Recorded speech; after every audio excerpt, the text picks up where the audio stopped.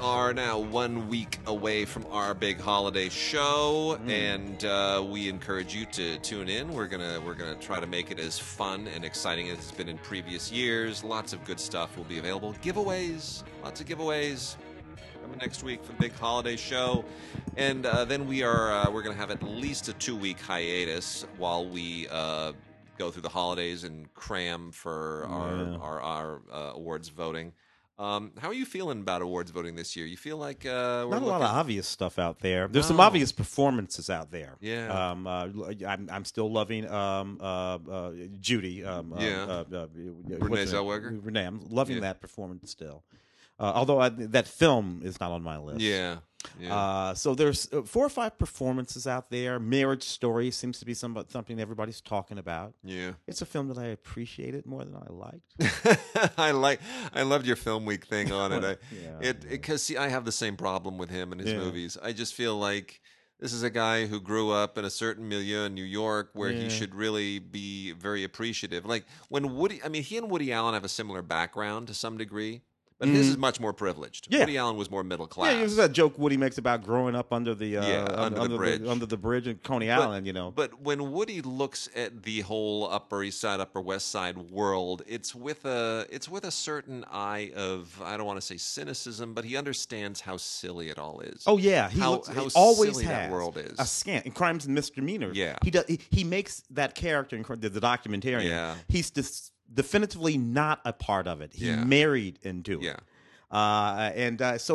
Because people keep saying that. But I'm I like, feel- no, Noah's not doing the same thing Woody's doing. But I feel like Noah Baumbach takes it all way too seriously. Yeah. Like he really, and these are people who, I get it, they have problems. I'm not going to sure. minimize the problems, but I just don't think they deserve to be magnified quite the way that he magnifies them. With a sort of obliviousness to the fact that you do know you live in a $5 million I brownstone know. on the Upper East. You know that, right? I get it. You're getting divorced. That's a bummer. Nobody wants to get. It's a bummer. Squid and the Whale The drove Squid me and the crazy. Whale, dude. I mean, Drove me dude, nuts. pull yourself together for God's sake. And Kicking and Screaming. That very Yeah. first one. Yeah. It started there with me. Yeah. I mean, you all just graduated. The kids about movie Yeah. about these kids are graduating from Vassar. Yeah. With these degrees, and you're whining. Shut up. I know. Crazy stuff. Well, we're gonna dive right into it. We have some library titles, catalog stuff from last week left over. We got foreign, we got LGBT, we got cult, we got anime. We're gonna try to get through as much of it as we can. Anything that we don't, we're gonna push off till after our holiday show. So let's see what we can plow through. Anime bonanza this week. It is just it is bonkers, and some of these things will definitely show up on the holiday show again in all likelihood.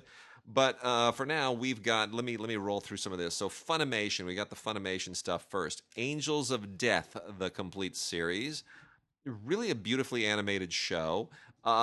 Interesting kind of a mystery. It's a memory mystery about this woman who wakes up in a basement and has no idea who she is, where she came from, and this is where it becomes an adventure as she tries to escape and suddenly falls into this remarkable adventure. It's very, very interesting, very well written, and one of the more sort of accessible anime things that I've seen in a while that doesn't require you to have a whole universal backstory on it. A Certain Magical Index, Season 3, Part 1, continues this story. If you haven't caught on to it by now, it's probably likely way too late.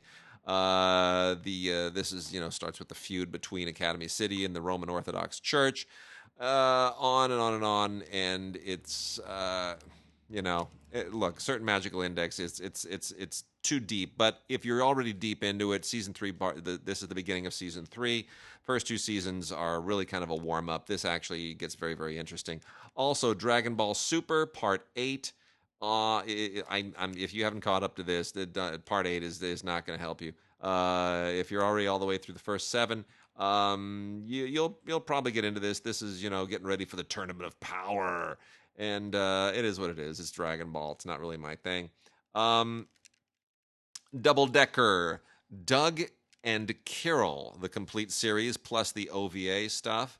This is actually very, very interesting and telling. The character of Kirill is kind of an anti-drug crusader of sorts. There's this drug called Anthem, and this team called 7-O has to stop people from using it. And it's kind of it's a bit of an unusual story in that it seems to be speaking to something in Japanese society at the same time that it's telling kind of an unusual spy slash superhero story. It's unusual. It's not terribly accessible, but I found it sociologically a little bit interesting. Black Clover, season 2, part 1, continues the Black Clover Odyssey, whatever you want to call it.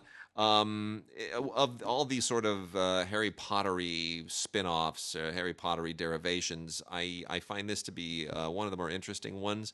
And it's worth checking out. If you like season 1, you'll definitely probably enjoy season 2.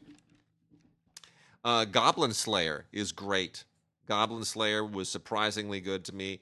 I love the world that it creates, the Adventurers Guild, and the way that there are all these hierarchies of creatures, and that goblins are really, really kind of low on it. I think that's all really, really interesting, and it's very creative. It goes in directions that you don't exactly expect. So season 1 of Goblin Slayer, really cool animation, very interesting narrative, worth checking out. I found that to be very, very interesting.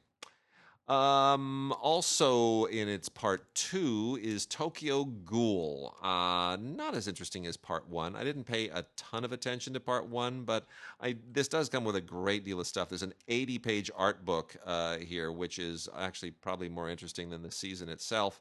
And I mean, it's the usual thing. They're always looking for weird ways of creating new superhero teams in anime.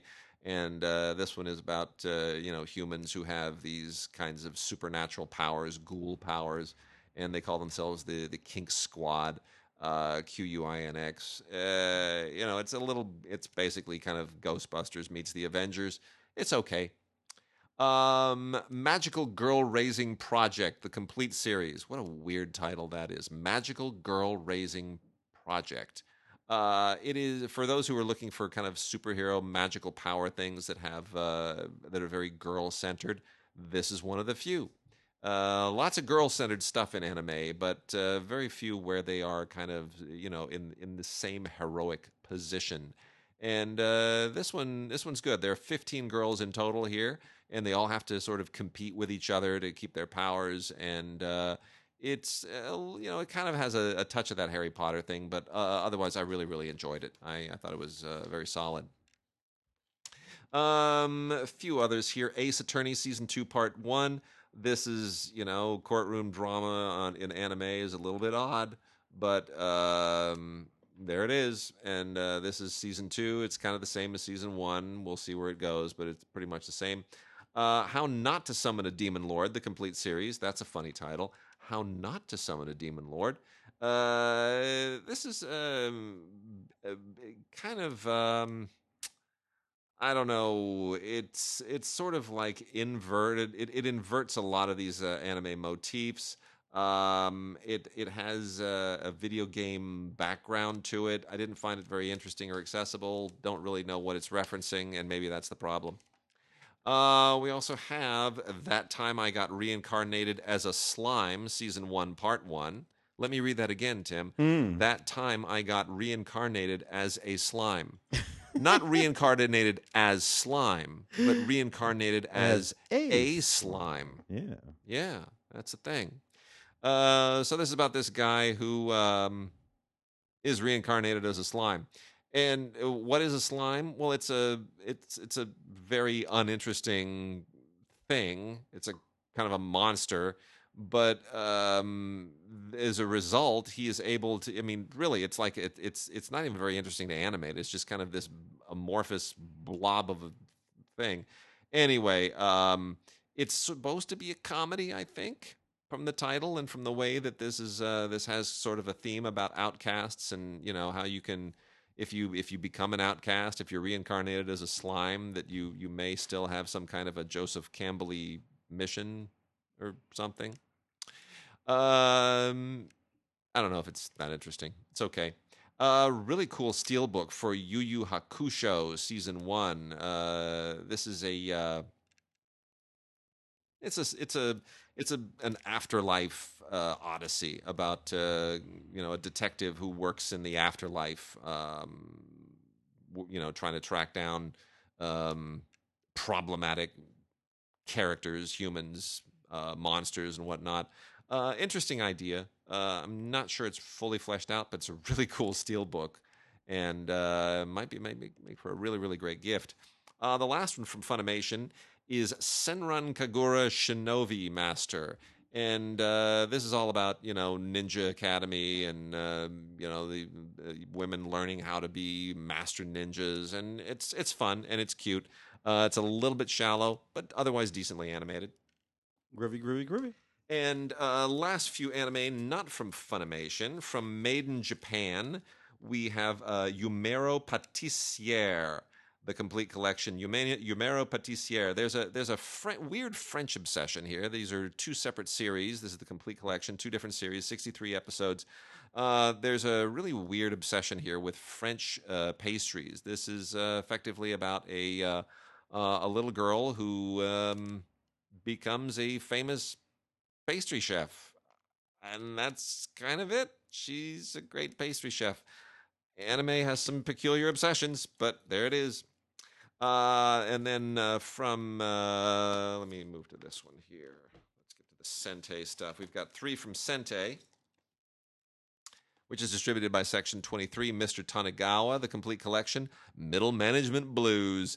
This is really eccentric, and it's probably funnier if you're Japanese. Very broad animation, kind of extreme artwork, and it's kind of a weird dissection of Japanese corporate culture. It seems to be a little bit cathartic in the way that they look at the ruthlessness of business culture. I would love to hear from somebody. Email us at gods@digigods.com if you're a fan of Mr. Tanagawa, if you have an idea of how this kind of dovetails with Japanese culture. Is it wrong to try and pick up girls in a dungeon? Arrow of the Orion. This is the ongoing saga of the girls in the dungeon stuff. The animation keeps getting better. The backdrops are great. The colors are amazing. The characters are really interesting. Despite the unusual title and the really kind of S&M-y suggestion there, this thing really, really does keep getting much more interesting. It's one of I wish almost that they'd change the title and make it a little bit more accessible, because it's a wonderful sort of female-oriented mystical saga. It really is kind of like a Lord of the Rings for girls. It's very interesting. Writing is improving as well. And last one from Sentai, and then just a couple others after that, is Kase-san and Morning Glories. This is really, really beautiful. Very, very artistic. They went out of their way to sort of give this a little bit extra kind of a pastel sheen or something. But it's fundamentally a story of friendship, and that's it. It's just a sweet story of friendship, and it gets a little into that Japanese fetishism about schoolgirls a little bit, but otherwise it's just beautifully animated and nicely written. The schoolgirly thing is part of the Boogie Pop Phantom as well. Gosh, these titles are just so unusual. This is from Nozomi, and you can go to Nozomi ENT for NozomiEntertainment.com to find more on this. You can preview the first episode if you want to see it before you actually buy this one. This is kind of a noir detective story, and it's about Boogie Pop. I don't want to tell you what Boogie Pop is all about. It's that would kind of spoil it. But it's a girl detective thing, and it's very noirish, and it's it is definitely very gothic inspired. And then we continue to get really, really great anime releases from G Kids. Genius Party Beyond Really, really interesting. Worth checking out. This is an anthology. They call it 12 Impacts by 12 Directors. This comes from the Studio 4 Degrees Centigrade operation, and they put both of these films on here. They are both anthologies of just great Japanese animation, Genius Party and Genius Party Beyond, which comes after it. And these are all named directors. Very, very interesting, fascinating work that they do. Wonderful in an anthology. The only thing I can think of that has even come close to sort of suggesting this kind of thing was the largely Korean animated Japanese anime spin-off thing of the Matrix, the Animatrix. If you remember that anthology. Animatrix, yeah. That was really interesting. So this is sort of a similar thing. Anime anthologies are always really interesting. The animators just kind of go crazy. And this is both Genius Party and Genius Party Beyond on one disc. Groovy, That's it for anime. Should I do some LBGT? Yeah, let's do it. Let's knock out a little of that. First one from Strand releasing Carol D. Tomasio's film Mom Plus Mom. It's just a perfectly lovely little movie. Almost like a fairy tale. This movie is about these two women of a certain age who get together and they decide pretty much right away that they want to have a baby together. But that's going to be a little bit more difficult than they thought. And it's all about the trials and tribulations they go through in attempting to have a baby while still maintaining some sort of a life together. It's really a sweet film. And it's a sort of film that sort of believes in miracles as they sort of happen in the context of this movie. From Strand releasing bonus materials include the theatrical trailer and some other trailers from Strand. Then we pop over to is it Deku? Yeah, Deku is the company. Do a couple of Dekus here. The first one, Mr. Leather. This is an absolutely fascinating documentary set in Brazil, and it's about this leather competition, sort of dominatrix leather competition that they have down there every year. They have these competitions. They all model and do all this kind of stuff, and the winner gets to travel around Brazil promoting the leather culture. For a whole entire year, all expenses paid, which is a pretty difficult thing to do in Brazil, where none of this stuff is particularly okay. So what this movie is really about are these people declaring to the world who they are and how they live and how they want to live, and refusing to knuckle under to the ideas that there are, the things that some cultures just simply won't allow. It's a neat little movie, 85 minutes long, Portuguese with English subtitles. The third is what this film is called here in my hands. If you look it up, though, it's going to be called Triads, which is what it was named before. I don't really know why. Anyway, it's about this couple who's been married for 4 or 5 years. Marriage is getting a little bit stale. They decide they're going to try what they call a triad relationship, bring a third person. Look, Bill and Ted and Carol and Alice? Yeah. Mm-hmm. The movie's got to be, 40 years? Bob and Ted and Carol. Bob and Ted and Carol. Yeah. The movie's got to be 40, 45 years old now. Yeah. They should have just watched that movie. And it'll tell you how this is going to work out, which is badly. And that's the way it does, in fact, work out. 45 days away from you, a perfectly lovely film from Raphael Gnomes. It's as much of a travelogue as anything else. A young man has a broken heart, takes out on a long trip across the world, goes to all kinds of really neat places, England, Portugal, Argentina, and meets all kinds of people in order to mend his broken heart. It's like I say, it's just a lovely travelogue of a guy who's traveling around, meeting a bunch of cute dudes and having some fun. Gotta love that. Men of Hard Skin. I think we're into the TLA releasing titles right now. Again, this is another lovely movie, but a dramatic film. A young man lives with his sister and his father, and bonus wares, and he's having this affair with a priest.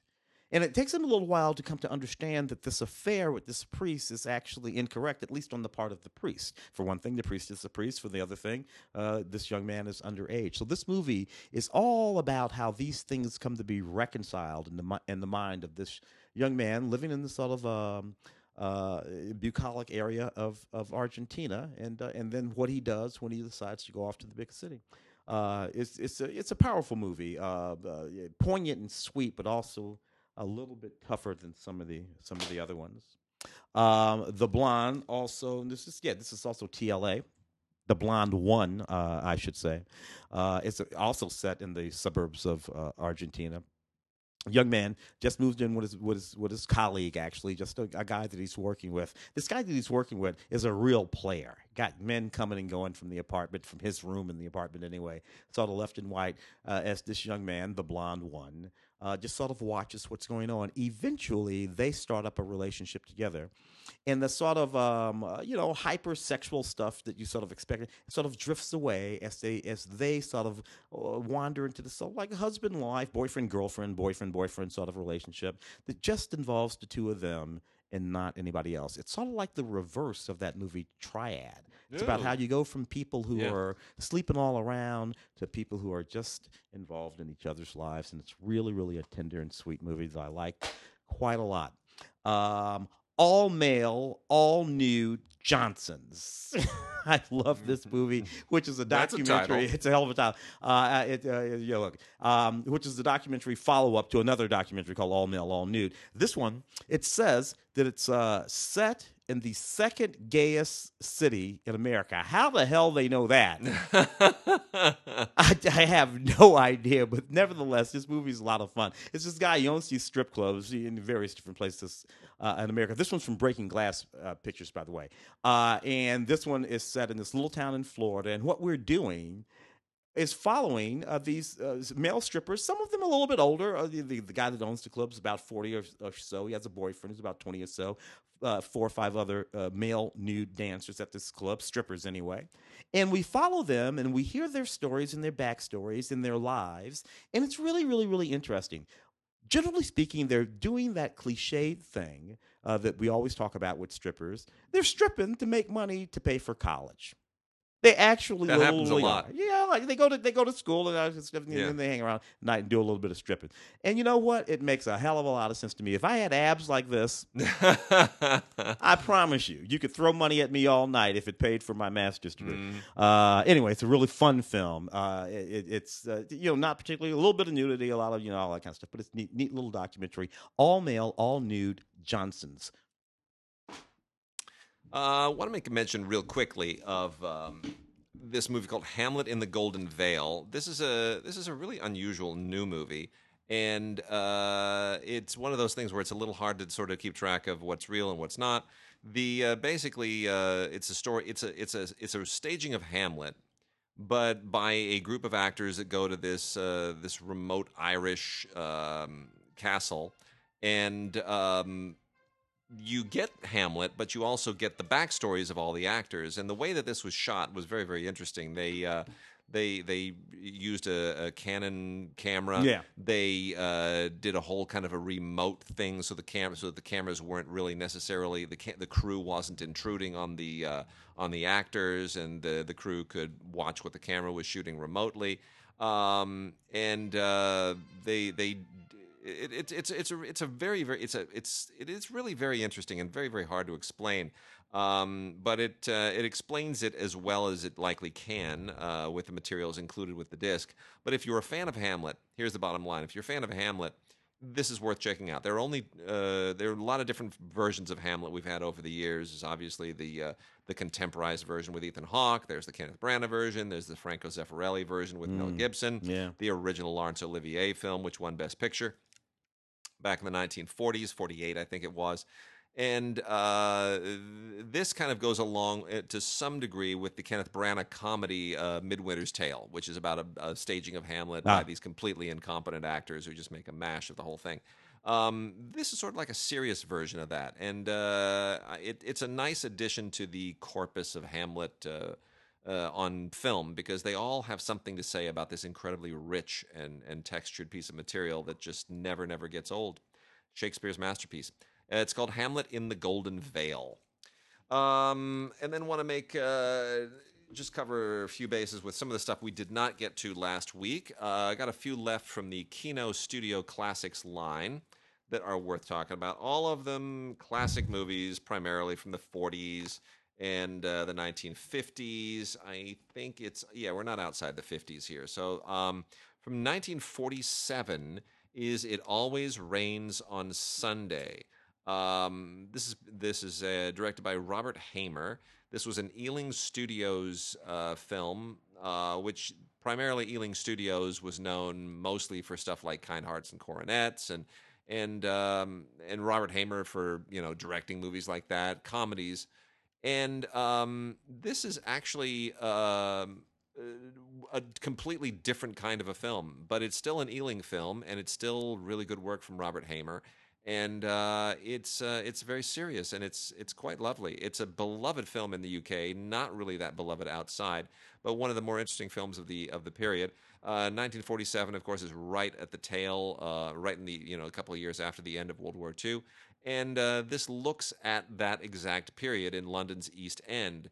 It stars Googie Withers, one of the best names of any actress ever, Googie Withers. Googie. This is the last film that she did for Ealing, and it's about what now that the war is over, what is this housewife going to do with the rest of her life? Because literally the war has changed the world. Yeah.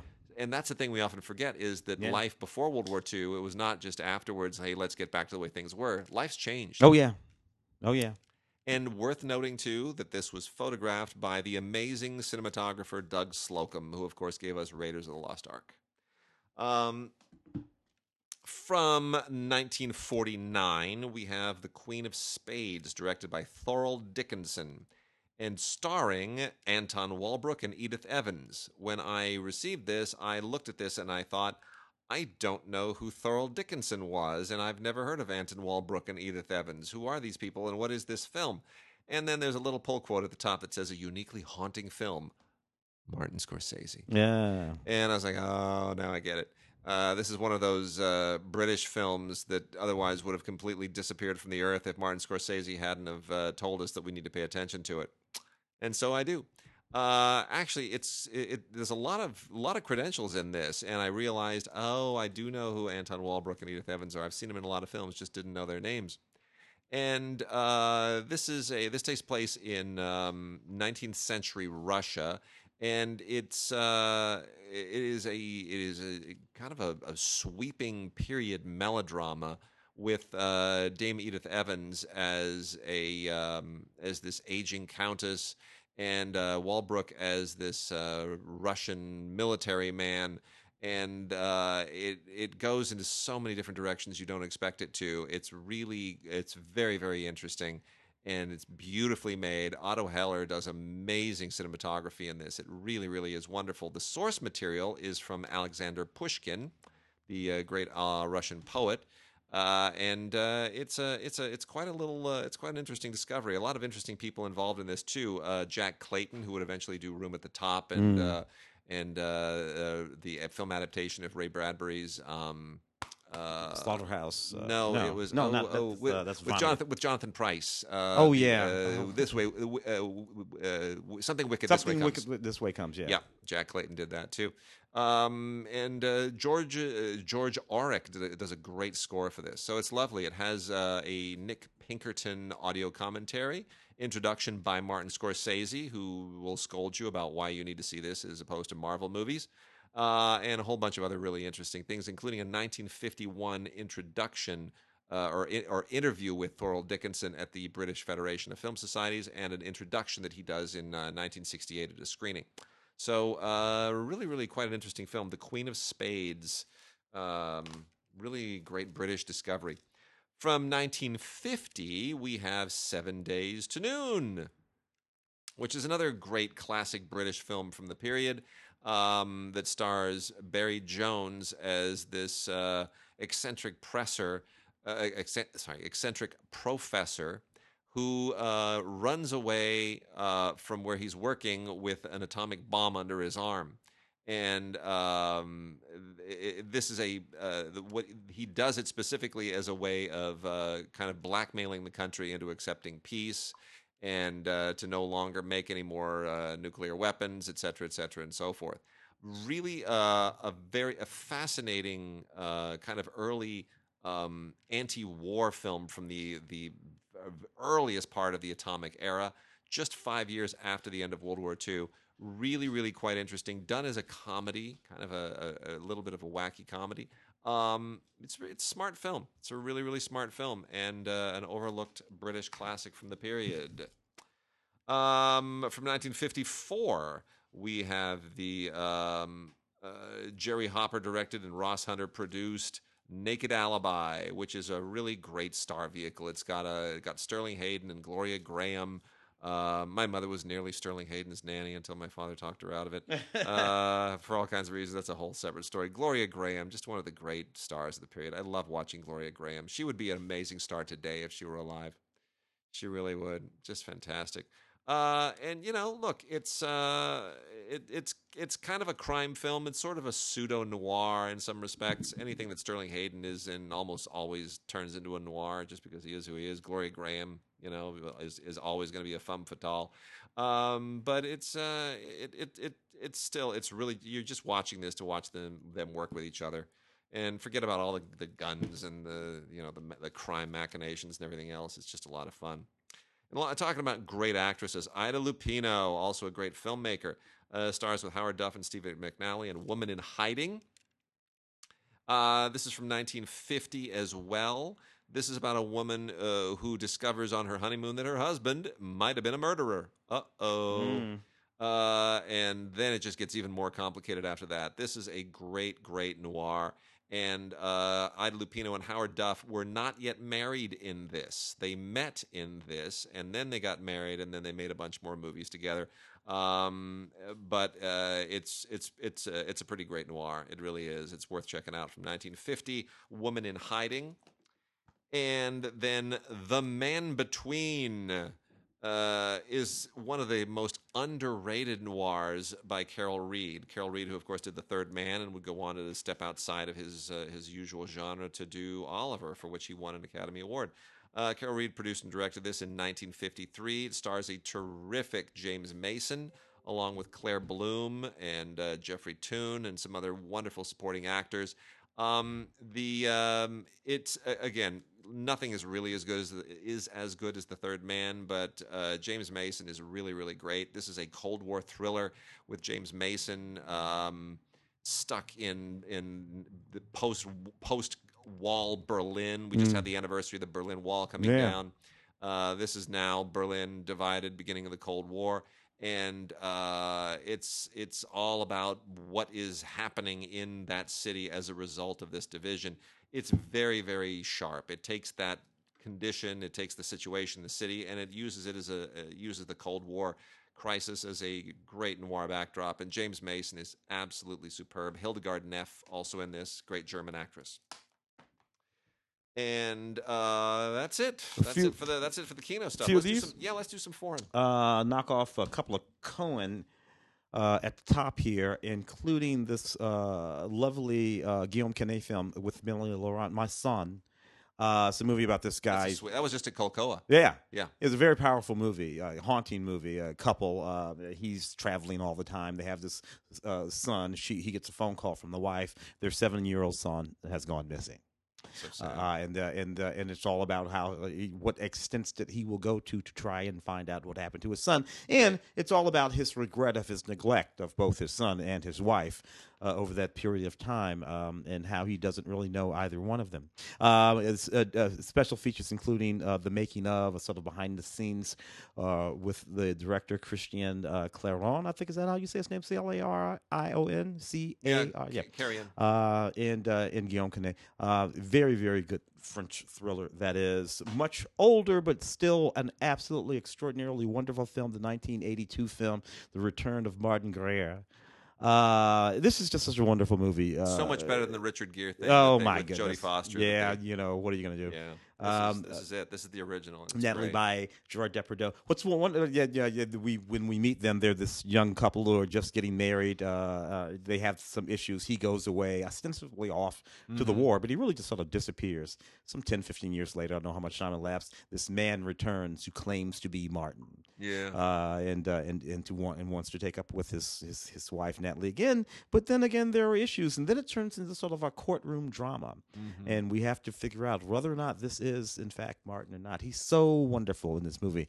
Gerard Natalie by two, but he has scenes in this movie with his face where there's nothing but his face that he uses to convey everything that needs to be conveyed. It's just beautiful. This is an all-new 4K restoration. It's really, really beautiful from the folks over at Cohen Media, with all kinds of wonderful features, including a discussion with Natalie on this film, which by itself makes the whole damn thing worth it as far as I'm concerned. Another wonderful, more contemporary French film, At War, from Stephanie Brisé. Stéphane Brisé. Stéphane Brisé? Stéphane Brisé. Who's a nice guy, really nice guy. And in this film, which is in some ways a sequel to his film A Measure of the Man. Which was about this which won the Cannes Best Actor for Vincent Lindon. About 2015, a couple of years ago. Yeah. And this in some ways is a sequel to that, not an actual sequel to that, but they're both about these blue-collar workers and what's happening in the sort of blue-collar factory environment of France, which is, if you followed that yellow vest movement a good chunk of last year, speaking to some of these things. This particular one, a German company, has made all sorts of promises to these factory workers, 1,100 factory workers, promised them their jobs and how their jobs would not be done away with after this German company took over the firm. The German company takes over the firm, and what do they want to do? They want to do away with all these people. The union gathers together in order to sort of force a change, but there's this infighting within the union as well. This is a very, very, very powerful movie. This reminds me of Martin Ritt, sort of Norma Ray in a contemporary sort of sense. And Stefan is sort of HUD, sort of wanders around this territory quite a lot. And Vincent is just wonderful as a sort of everyman. He has that everyman face. Vincent is so not an everyman.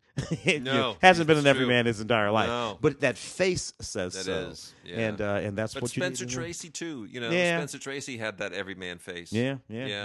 Wonderful stuff. Yeah. You got a few? Yeah, let's do a few other catalog library titles. So this is a really interesting little indie from 2009 that has sort of held on. This thing was very sparsely distributed. This is the 10th anniversary edition. It is a Blu-ray from IndiePix. Now, IndiePix does not release Blu-rays. IndiePix releases DVD-Rs to DVD, and they have a channel on Amazon Prime. So, this is a thing. This has become kind of a cult film in a really weird way. From 2009, Yesterday Was a Lie. Really super low budget, but very moody actors piece. That crosses all kinds of genres. It's a little bit pretentious. It's basically a noir. It's got these femme fatales in it. It's got a lounge singer, and it goes into a very it's like a noir that veers into science fiction at a certain point when all the twists start coming. But it's still really, really ambitious, and it's eccentric, and it's really interesting. And it's very, very telling that IndiePix would say, you know what, this is done so well for us, and it still kind of hangs around. It's such an odd film, but such a compelling film. It's worth putting out on Blu-ray. So they did a Blu-ray, and there it is. Yesterday Was a Lie. It's worth checking out. What is not worth checking out is The Thing. No, not the John Carpenter film. The 2010 film that is effectively, I can't believe it's been 9 years since this thing already. Really? Yeah. Man. I remember hating on that just yesterday. This is not good. Effectively, this is a prequel to the John Carpenter film, but it's kind of like a sequel. It knows that the John Carpenter film came out, so it's trafficking in that by repeating a lot of it, but it's narratively actually right before it, and it literally connects. They have a little thing at the end. This didn't give anything away, but a little thing at the end where if you know the Carpenter film, you go, "Oh, isn't that cute?" We literally go right to the moment that starts the John Carpenter film. Whatever. This is not very good. Mary Elizabeth Winstead is a wonderful actress. She deserves a better movie. Joel Edgerton, fine actor, deserves a better movie. Everybody in this. They've all had better movies since 2009, actually. They have. They have. They've all had better stuff. I mean, look, if you really really want to nerd out, I guess the fact that it connects to the John Carpenter film is probably worth something, but otherwise it's not really worth checking out. And it's on Blu-ray. We also have finally on Blu-ray The Hours and Times by Christopher Munch from Oscilloscope. This is on Blue. And this is a very short feature. It's 58 minutes long. It's basically a low-budget black and white glorified overlong student film, the first film ever made by Christopher Munch, which speculates that in April of 1963, when John Lennon and Brian Epstein, the Beatles' manager, went to Barcelona for a weekend, that things happened and that there was some kind of a homosexual liaison between them that has gone unspoken and unacknowledged except in rumor and whatnot. I mean, it's an interesting what if. It was developed with very very little money at the time. There's a lot of interesting stuff on here that makes it worth the fact that it's only an hour long. There's an interview with Christopher Munch. There's a commentary with David Angus and Ian Hart from 2007. There's a Q&A that was at the Billy Wilder Theater at UCLA in 2012. A short film by Christopher Munch, Conversation with a Cigarette, which was a short film from 2014 with Ian Hart. Here's the only thing that's interesting. Ian Hart, who plays John Lennon in this, based on playing John Lennon in this, was then cast as John Lennon in the film Backbeat. Mm-hmm. That is the thing that's interesting, is that he played it so well in a short film that they said, how about doing it again in a feature? Yeah. And he said, okay. Yeah. And I remember interviewing him at the time, and he was he was grateful for it. He just said, I couldn't believe it. He goes, because look at me. I don't look anything like John Lennon. I look nothing like John Lennon. I played him twice. So that tells you something. So it's an interesting curiosity. And then a couple from Twilight Time. We love the people at Twilight Time. So sad they lost one of their principals recently. Nick Redman left us. But The Tall Men and Whirlpool. The Tall Men finds an aging Clark Gable pairing up with a dapper Robert Ryan and a gorgeous Jane Russell in one of his last kind of real meaty pieces. This is from 1955. He's definitely on the downward slide, but you know what? It's a solid Western. It's beautifully made. Raoul Walsh directed it, does a really, really good job. And it's essentially about these ex-Confederates who hook up with this kind of skeezy opportunist played by Ryan to do a cattle drive. And they're supposed to go from Texas to Montana. And as happens in all these movies with cattle drives, we've talked about a lot of them, Jane Russell shows up, and everything goes off the track. Mainly the reason for getting this is that Victor Young has an amazing score that you can listen to on an isolated score track, and it's absolutely wonderful. And then Whirlpool, which also has an isolated score track, although not as dazzling as the Victor Young one. But Whirlpool is a really interesting movie produced and directed by Otto Preminger, who was doing a lot of his best work right around this period, 1949. Preminger is pushing all the buttons that we're accustomed to him pushing, and he's doing it with an amazing cast that includes the just stunning Gene Tierney, Richard Conte, Jose Ferrer, never looking more dapper, Charles Bickford. This is a really, really good cast, a really, really interesting film that is kind of, it's a noir, but it's an elegant noir. It's not down and dirty. It's not something that takes place in back alleys with with grime and dinge. This is kind of a high society noir. And Gene Tierney is a socialite who's caught shoplifting, and Jose Ferrer is the astrologer who has this scheme to use her as his she's kind of going to do. She's going to be the subject of his frame up for the evil things that he has in mind. It's a really, really cool story. It's very well done. Ben Hecht wrote it, and as you would expect, it's just beautifully, beautifully written. And the isolated score is by David Raskin, of course, famous for his music for Laura. Not the same iconic score here, but a very nice isolated track as well. Couple of these? Yeah, let's do it. All right, guys, take a little international journey here. Start with The Wild Pear Tree, which is a Turkish film. A lovely film, a little bit on the devastating side. If you don't mind that kind of thing. So basically, what we have here is this young writer who returns to his hometown after graduating from college, a small hometown, where he's going to try to find a sponsor to help him to pay for the publishing of his first book that he's writing at that time, while at the same time dealing with his father, who is a gambling addict, among other things. It's a truly beautiful film, a devastating film. What it's about is how this young man uses these experiences and reflections on his childhood, who his father is now and who his father used to be, to inform the book that he is ultimately going to write as he tries to raise money to actually write that book. So it's a really, really beautiful film. 2-disc set. Special features on both discs, including on disc 1, a Q&A with the director, and on disc 2, a making of The Wild Pear.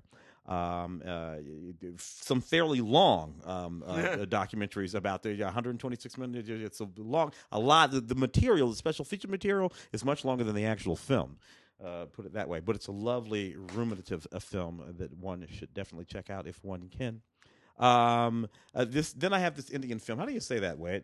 Mesampur, I guess. Mesampur. Good enough. Like I speak Hindi. Well, I knew you'd get a little bit closer than I would. Anyway, this is a really interesting but slightly wacky film about this filmmaker, this musician, and this actress who take this road trip to a particular place. So many years ago in 1988, a fairly famous sort of folk group was murdered.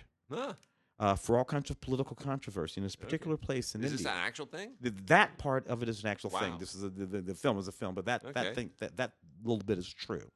In the context of this film, this filmmaker, director, finds this old drummer who had been a drummer in the band of those two people, and an actress, and he wants to make a movie about what happened. And he talks the actress and the old drummer into riding with him to the location of where this horrible, tragic murder actually happened. And so we're on this road trip. There's all kinds of sexual innuendo things to go on and whatnot. All kinds of politics come into it. But this guy is sort of making this movie about these events as they go along. It's really an interesting film, and it won the Grand Jury Prize at the Mumbai Film Festival. Wow! For a couple of different in a couple of different categories. Nevertheless, it's a powerful movie, very interesting about this historical event, sort of taken and turned into this sort of narrative story. That's from India. Octava is a Romanian film. I have a push-pull relationship with Romanian films. You never know what you're gonna get. True. This one is a bit of magical realism that works for me anyway. In this film, an elderly man who's been gone for decades and decades returns to his family and to sort of re-engage as he moves toward the end of his life. He starts seeing a ghost, the ghost of a childhood sweetheart, and seeing this ghost starts to make things that happened in his childhood change. The events of his childhood start to change, which of course means that the events of his present are changing as well. And it causes him to be reflective about things that he did or didn't do in his life as he was going along, and to look at this sort of possible second chance there. It's a fairly lovely film. I mean, it's a film about literally what the tagline says: we must cherish every moment. Lovely film there. A couple more? Yeah, do a couple more, and then Thoroughly I'll love hit the this cult one, The Chambermaid, and I have to remember this the next time I'm dabbling around on our list of movies over there. The Chambermaid was a lovely film by Leila Avilés, and it's about a chambermaid in a very exclusive, high-end hotel in Mexico City. Her and some of her colleagues. But what's wonderful about this film, not unlike Roma from last year, what we mostly do is hang out with this chambermaid in something approaching real time as she wanders about this hotel taking care of these people who are kind of sometimes oblivious to her as a human being, or who are sometimes patronizing to her as a human being. But what we're doing is we're watching them from her perspective as opposed to watching her from their perspective. We get to see who these people are, the way they behave, the things that they say and do. And it's an absolutely it's just a really really wonderful movie that we work outside of that space a little bit, but for the most part, that's what we're doing. So anyway, a wonderful little movie that I hope that folks will remember as we move into award season. You want to take it, sir? Yeah, gotta do some cult movies here. This stuff is all completely bonkers. If you like cult movies, you're going to love all this stuff. I don't particularly love all this stuff, but cult movie people will love all this stuff. It's just all off the wall and completely insane. Relatively recent is 2012's Undertaker by Naoyoshi Kawamatsu. It is all of 65 minutes long, and that's already too long. Look, it's a flesh-eating Japanese zombie movie, and there's really not much more to it. It's kind of got a plot to it. The guy who's the Undertaker, he kills you hire him to kill your family members who've turned into zombies. There's really nothing more to it. It kind of has, I think, some sort of dystopian tones to it, but really there's not much else to it. It's a zombie movie. It's a Japanese zombie movie, Undertaker. It's gruesome and gory, and you'll probably have a lot of fun if you like that sort of thing.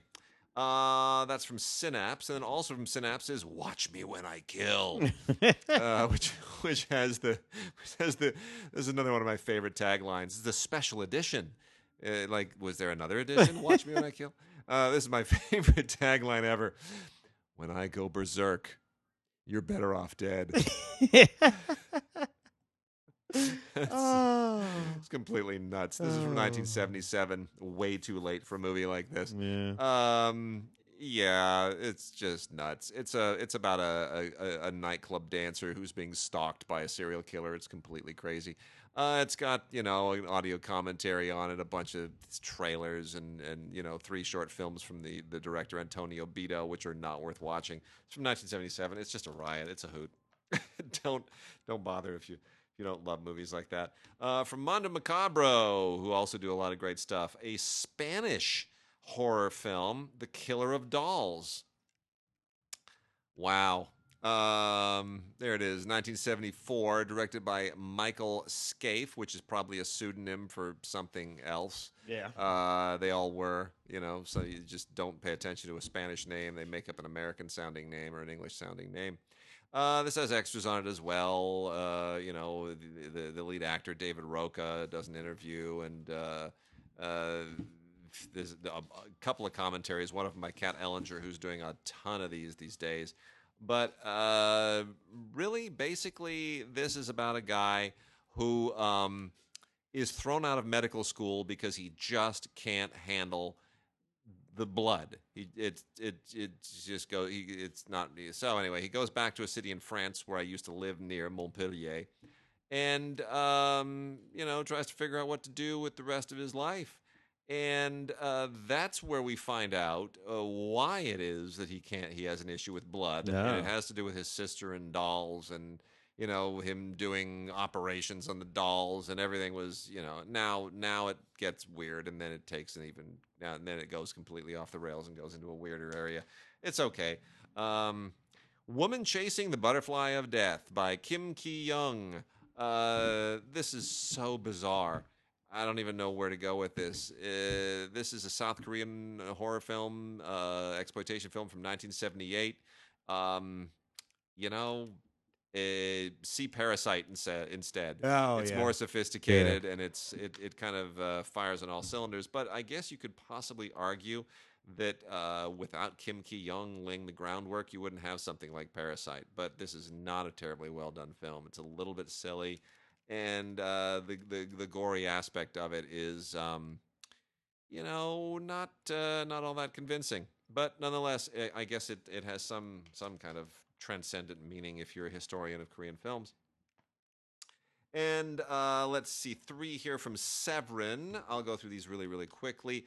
Paganini Horror by Luigi Cozzi. This is a Donald Pleasance shows up to bring a slight bit of credibility to an otherwise really, really silly 1988 late Giallo film that's not very Dario Argento. This was, Luigi Cozzi, who did this, did most famously a movie that I saw in the wake of Star Wars called Star Crash, which was a terrible film at the time, but it was, you know, I went and saw it in the theater. I remember it very well. Not a very good director, but you know, it's about an all-girl rock band and something about, you know, a guy who sold his soul to the devil, and none of it makes very much sense, but it's gory and it tries to be scary, and at times I guess it maybe is. This is a classic, and this one I've got to recommend because it's such an absolute hoot. From 1961, the epic black and white cult film Werewolf in a Girl's Dormitory. This thing has been slashed to ribbons so many times. This is the original uncut version, all 85 minutes of it, and what an absolute hoot it is. They have a great interview with Ernesto Gastaldi, who wrote it, and a really great audio commentary with Kurt Lowens, and who's the actor in it, and David Del Valle, which they recorded for Retro Media. The alternate opening, not really worth paying attention to, but I'll tell you, it is an absolutely riotous film. It's not scary in any way whatsoever, but it's just freaking funny because it's a werewolf in a girl's dormitory. How do you not laugh at that? And then also from Severin is Byleth, the demon of incest. I will say it again, Byleth, the demon of incest. So Mark Damon, who produced a lot of garbage, and I think still does, produced this in 1972, or else acquired it. This is also an Italian film. And it's from 1972, absolutely ridiculously stupid, but it's funny. And I think there's something you can say about that. You know, it's got a lot of the giallo stuff at the time, but it just isn't very scary. It's just silly now in hindsight. But yeah, it's basically about a guy who's obsessed with his own sister and you know wants to get it on. He's an evil count or some such thing. And then the last couple here are the 3D Nudie Cuties collection. We're going to be talking at some point in the future about our reissue on Blu-ray of Schlock, The Secret History of American Movies, which Ray has just finished remastering. We talk a lot about Nudie Cuties in it as one of the early stage subgenres of the exploitation movement. The 3D Film Archive has gone ahead and restored a couple of early features from the era, the Nudie Cutie era, plus some bonus shorts. The two films are The Bellboy and the Playgirls and Adam and Six Eves. Presumably, although I would want to confirm this, but they are marketing it this way, but I would really want to confirm it. Presumably, the 3D footage in The Bellboy and the Playgirls was directed by a 22-year-old UCLA Film School grad named Francis Coppola. So, but we would obviously want to do a little more research to make sure. I do know that he worked in this genre, but anyway, that would certainly be interesting and historically noteworthy. Otherwise, they're basically Nudie Cuties. There's just titillation from the era, but archivally, it's of great value. And then lastly, this is absolutely terrific. Scorpio Films gives us the Dutch Sex Wave collection. Cult Epics has released this. And it is these films were a significant impact at the time. They have now put them all on one collection. We've talked about some of them on the show before. Frank and Ava, Blue Movie, Susan, Sandra, Olga, and Julie, and Obsessions. They are now all here in one complete set from the late 60s into the mid-70s. And very, very influential, even if the filmmakers never went on to do much else. This is, you know, there was a moment where these films in the Netherlands had some currency around the world. Yeah. So the Dutch Sex Wave collection, 4-disc Blu-ray set, collector's edition from Cult Epics with Frank and Ava, Blue Movie, Susan, Sandra, Olga, and Julie, and Obsessions. Knock off a few more over here. Yeah. An Israeli film, loosely. This is a drama, but it's loosely based on history. 1947, young female actress in northern Israel. This is before Israeli nationhood, of course. Is traveling the north of Israel. She's going to be an actress. She goes to this kibbutz where she meets this young man, 24-year-old Eli Ben Ziev.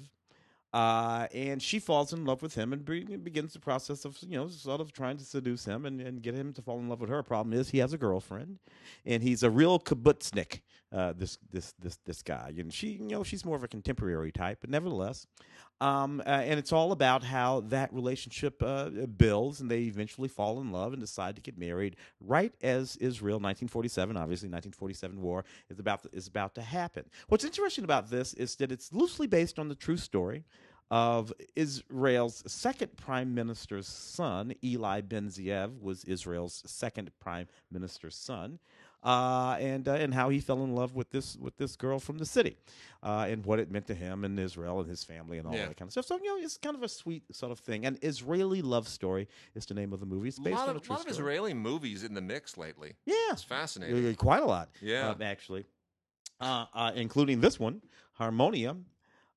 Which is a film about a harpist in the Jerusalem Philharmonic. She's married to the conductor of the orchestra, and they don't have any children, and their relationship is a little bit aloof. Another performer comes into the orchestra, and these two women have this sort of attraction to each other. Hagar is her name.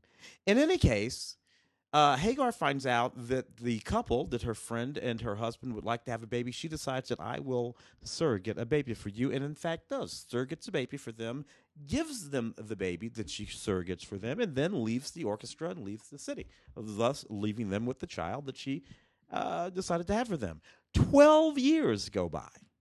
And this child grows up to be quite a virtuoso pianist and a bit of a rebel, always fighting with his mother, at least the woman whom he believes to be his mother.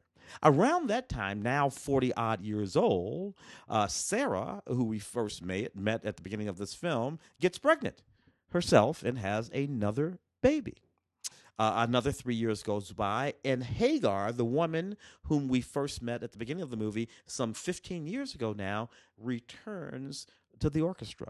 Now we have this young man who has no idea that the second woman is his mother, and we have this 3-year-old with his brother, and this whole relationship, and it's actually quite interesting to see how all of this sort of plays its way out. Harmonia is the name of the film, an Israeli film, and man, they make some interesting stuff. They do. Well, it's an interesting part of the world. Yeah, for sure. One more here. Yeah, another Israeli film. Another Israeli film from Strand Releasing, The Other Story. This one's a more straightforward film. You have these two young women. Both of them are having the exact opposite crises in their life. One of them has been in a very sheltered Hasidic family, and she would like to get out from under the yoke of all of that. And the other one, who's been living a fairly decadent life in the city, would like to organize her life and is going back into a religious sort of culture. They meet each other, and they're sort of pushing and pulling against one another in terms of what they want to do, and it's really a fascinating story about how these young women who've both experienced the exact opposite of each other's lives are now looking to experience each other's lives, but it will probably tear them apart again just as they're coming together. A lovely, lovely movie. The Other Story from Strand Releasing. A couple more here real quickly. Intimacy by the late Patrice Chéreau, the wonderful director of The Queen Margot. This film won the Golden Bear at the Berlin Film Festival, and very deservedly. It's one of the more powerful films that deals with sex and relationships and all of the things that can go wrong when people make bad choices. This is from 2001. It stars Carrie Fox and Mark Rylance, as well as Timothy Spall. But it deals with the relationship between Mark Rylance and Carrie Fox, who are a couple that are just having these weekly hookups, and then how everything just turns into an emotional wasteland in the wake of that. Adapted from the novel by Hanif Kureishi and some of his other work, it is really, really an incredibly powerful film, beautifully made. And Carrie Fox also very deservedly won Best Actress at that same Berlin Film Festival. And then lastly, Buñuel in the Labyrinth of the Turtles is an unusual animated film that I didn't particularly care for, to be honest. But it is the story. So Buñuel after he made his first film, L'Âge d'Or, which was not successful, he decided to go out and do something more raw, more rugged. So he went to this remote area in Spain and decided to just sort of make a documentary about the way these people live, the dying of their culture. And what's particularly interesting about this is that it interweaves actual footage with the animation, actual footage from the film that he made from it, which is the a very legendary documentary known as Las Huertas Tierra Sin Pan, the soil. I forget. I don't know how exactly you would. Anyway, forget the translation, but Las Huertas is the film.